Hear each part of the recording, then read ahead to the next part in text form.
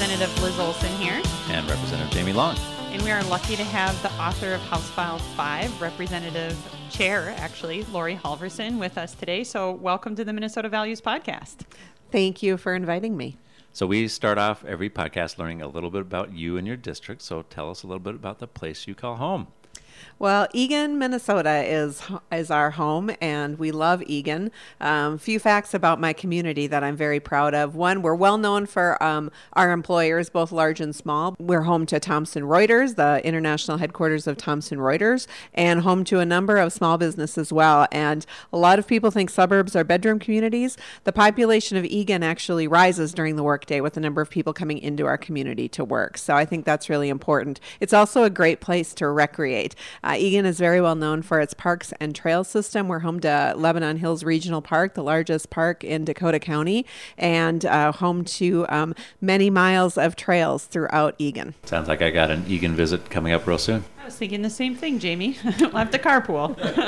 So getting to the bill, this is really exciting because Jamie and I are just fresh off actually hearing House File 5 last week. I've heard it twice actually in the last few days. And so this is a bill that was in our top 10 list that seemed like a very obvious choice for us to have a bill when we talk about the Minnesota values of caring for one another, caring for our elderly, caring for families. Kind of this really hits that scope. And so we're excited to have you here and be talking about it. So could you tell us a little bit about House File 5? Sure. Well, House File 5 is our paid family and medical leave bill. It's a new policy for the state of Minnesota, one that 5 other states have adopted, and over a dozen states are currently considering around the United States. Interestingly enough, the United States and Papua New Guinea are the 2 countries in the entire world that do not have a paid family leave policy. So we are far behind as a country in terms of offering this type of policy. What the bill does is it creates a type of insurance fund based on our very successful unemployment insurance system in the state of Minnesota, and it's funded through premiums paid for by employers and employees, and creates a fund that folks can tap into when they need time off to care for a new baby, if they're put on bed rest due to a high-risk pregnancy, or if they have an injury to themselves or an illness to themselves, or if they need to care for a family member with an illness or an injury. All of those things happen right now for employees in Minnesota. About 400,000 Minnesotans take some type of unpaid leave throughout the year and leave about $383 million of wages on the table. And most people I know, I don't know about you guys, but most people I know can't go a week or 2 without a paycheck. This provides some really important financial security for people who are taking leave. So for the Minnesotans who have these circumstances now, right, a birth or a family member they need to take care of, you mentioned some have the option to take unpaid leave. How many actually have the ability to take paid leave? About 14% of people are covered by some type of paid leave program, and that is generally people who are employed by large employers who have had the economy of scale to create these types of programs. And the reason they create them, it's not just because they're nice and good to their employees, it's because there's a real economic benefit to employers that makes them very competitive in a very tight labor market. And we hear from small employers who we want to be able to offer this kind of benefit to compete for employees. And it'll make Minnesota very competitive across the country in terms of where people want to work. And this bill has components that impact a whole host of things we do and think about in the legislature. And as I've seen it now in 2 very different stops, state government finance and health and human services. So can you talk a little bit about the impacts having this benefit would have on workforce, on just health and wellness of our state? Kind of how will this impact our state as a whole? Well, you bring up a really good point that it really seems to touch all parts of policy and government in our state, and that's why we've had so many committee stops. We're on track to be heard in 10 committees, which I think is a record. It's a modern day record, at least, since I've been here, but it's because the expanse of the bill touches so many people and so many systems. To me, some of the most compelling testimony we've heard have been the impact on health and human services finance. And we look at the big issues that we're being asked to solve just this legislative session. How do we care for our elders? How do we make sure that children have the best start to life? How do we make sure child healthcare is affordable and accessible to families? How do we make sure that the cost of healthcare goes down, that people aren't needing to rely for long terms on public programs? And all of those things are impacted by this particular bill. Paid family leave goes into place in a community, and what we see is rates of public program utilization decline, rates of long-term hospitalization, nursing home care decline. We get much better birth outcomes for new moms, much higher rates of breastfeeding among new moms who are able to take leave, and really great bonding outcomes and brain development outcomes for new babies. It's a big deal. It really has a big impact on our health. And it makes sense. Any of us who have had a new baby know the impact that it has on our lives and our well-beings to take care of a new little one at home. Absolutely. And I know we have our own personal stories, and we've heard a lot of stories of Minnesotans. Carrying a bill that has this many components and is doing what we need to do, you've been so thoughtful in how you've been working on this bill.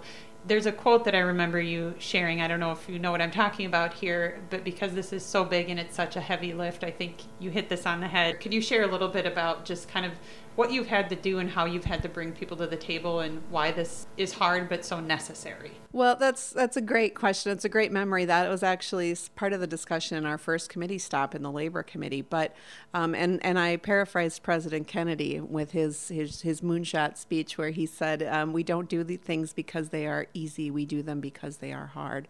And this is one of those bills. So I have worked very hard with stakeholders, met frequently with everybody from AARP to the faith community to the business community and others, and made multiple changes to this bill to make sure that it works for Minnesotans and it works for Minnesota employers. And what we have is a product that is really good. But more importantly, as I'm talking to stakeholders and people are sharing their stories about what paid family leave would have meant to them in their particular situations, the necessity of it, to me, grows every day. It touches lives in so many ways that once this bill is passed and put into law, we're going to see tremendous benefits, both for families and individuals, but for our employers as well. And you mentioned some of the stories that we've heard. We heard a couple in committee that were powerful, I felt. What, along the way, what's some of the stories that have stuck out to you? Well, without a doubt, there was a woman who came to testify in one of our early committee stops who is a 35-year-old mother of two whose husband was diagnosed with glioblastoma.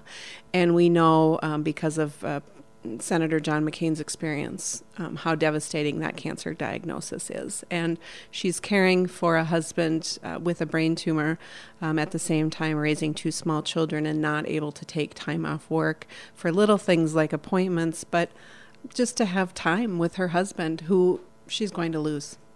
And to face that at 35 and to prepare your children for that at 35, there's nothing she wouldn't give for time.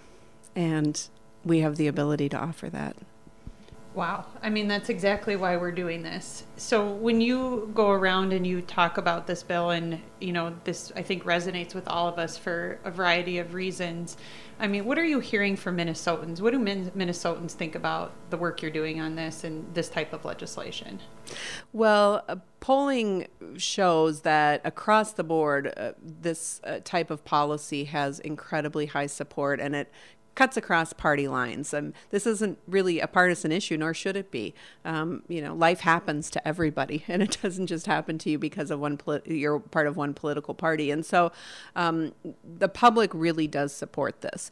And there's a lot of concern. I think anytime you'd make a big change, it's a little scary. We're putting a new program into place, and we're going to build a new system in the state of Minnesota, and employers are going to be offering a new benefit. It's a big change, and it's taking a lot of people to come to the table. But once people have a conversation about the bill, they understand what the bill does, and they understand that by sharing a little bit of risk through these very low premiums, we have the benefits that are multiplied far beyond just the individual. And it seems like, you mentioned it's just us and Papua New Guinea that are the outliers here.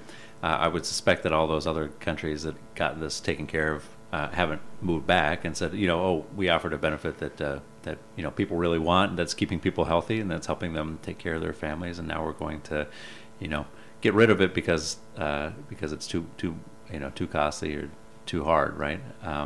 I would imagine that if we look around the world, we see some really good outcomes from this.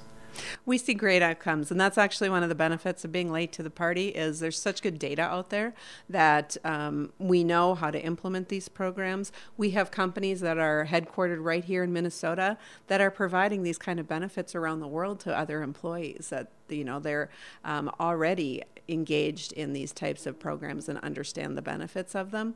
And so I think that that's something to be very mindful of, that these are successful. The state of Minnesota actually instituted a paid family leave program a few years ago, and they said as an employer they would never go back. It's made them much more competitive, and the benefits have had a big impact in terms of them being able to retain employees and employee satisfaction as well. This is a lot, and I'm so glad we're doing this. And so what's coming up next? I mean, what are you anticipating now? What's the path for this bill to continue moving, and even what are you thinking about with the Senate? I know that when we started session, we actually had, we've heard the governor be loud and clear on this. We heard a little bit from the leader in the Senate, Paul Gazelka, that there was actually some, before we really got rolling in session, that he would entertain it. But I'm imagining you're carrying a lot of the water right now. And so what do you see in the weeks ahead of this? Well, the first thing I want everyone to know is what a great partner the governor and the governor's office have been with regard to this bill. I've worked very directly with the governor's staff, with the lieutenant governor, with the members of the governor's cabinet, the commissioner of health, the commissioner of the Department of Economic Development, the commissioner of labor and industry. Everybody at the executive branch is very involved in making sure that we have a great product and making sure this bill gets across the finish line. We are currently stalled in the Senate. The bill has not had a hearing. Senator Susan Kent is the chief author over there, and she's a fantastic champion. Yesterday, the Senate held a hearing on banned bills, they called it, and House File 5. The Senate companion was actually part of that. And the Senate heard real compelling testimony from people who need this. And Senator Kent is a great champion. And so I hope that we can find a path. I hope we can find a way to get this passed, because the more we hear from Minnesotans, the more we hear the need is now. That seems pretty compelling to me. I'm in. Well, thank you so much for your hard work on this, and for 10 committee stops for our listeners is no small feat. I think our hearing on it was 2.5 hours in state government finance, something like that. And it's so every single one of those stops is a lot of your time and a lot of your effort. But this matters to so many Minnesotans. So thank you for all you're doing. Thank you very much. So, Lori, I think we're at the point where we're wrapping up. So for our listeners that tune in every week, they know what's coming. It is the fun fact about Representative Lori Halverson.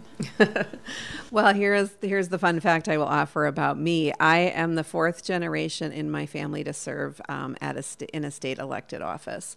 My uncle served in the Minnesota House of Representatives. My grandfather served in the Minnesota House and the Minnesota Senate. And my grandpa's uncle served in the Wisconsin State Assembly and did spend one term as the Speaker of the Assembly. So we go back a ways. So I'm currently training the 5th generation. That's a pretty good streak. Yeah. Does your son know what job he wants yet?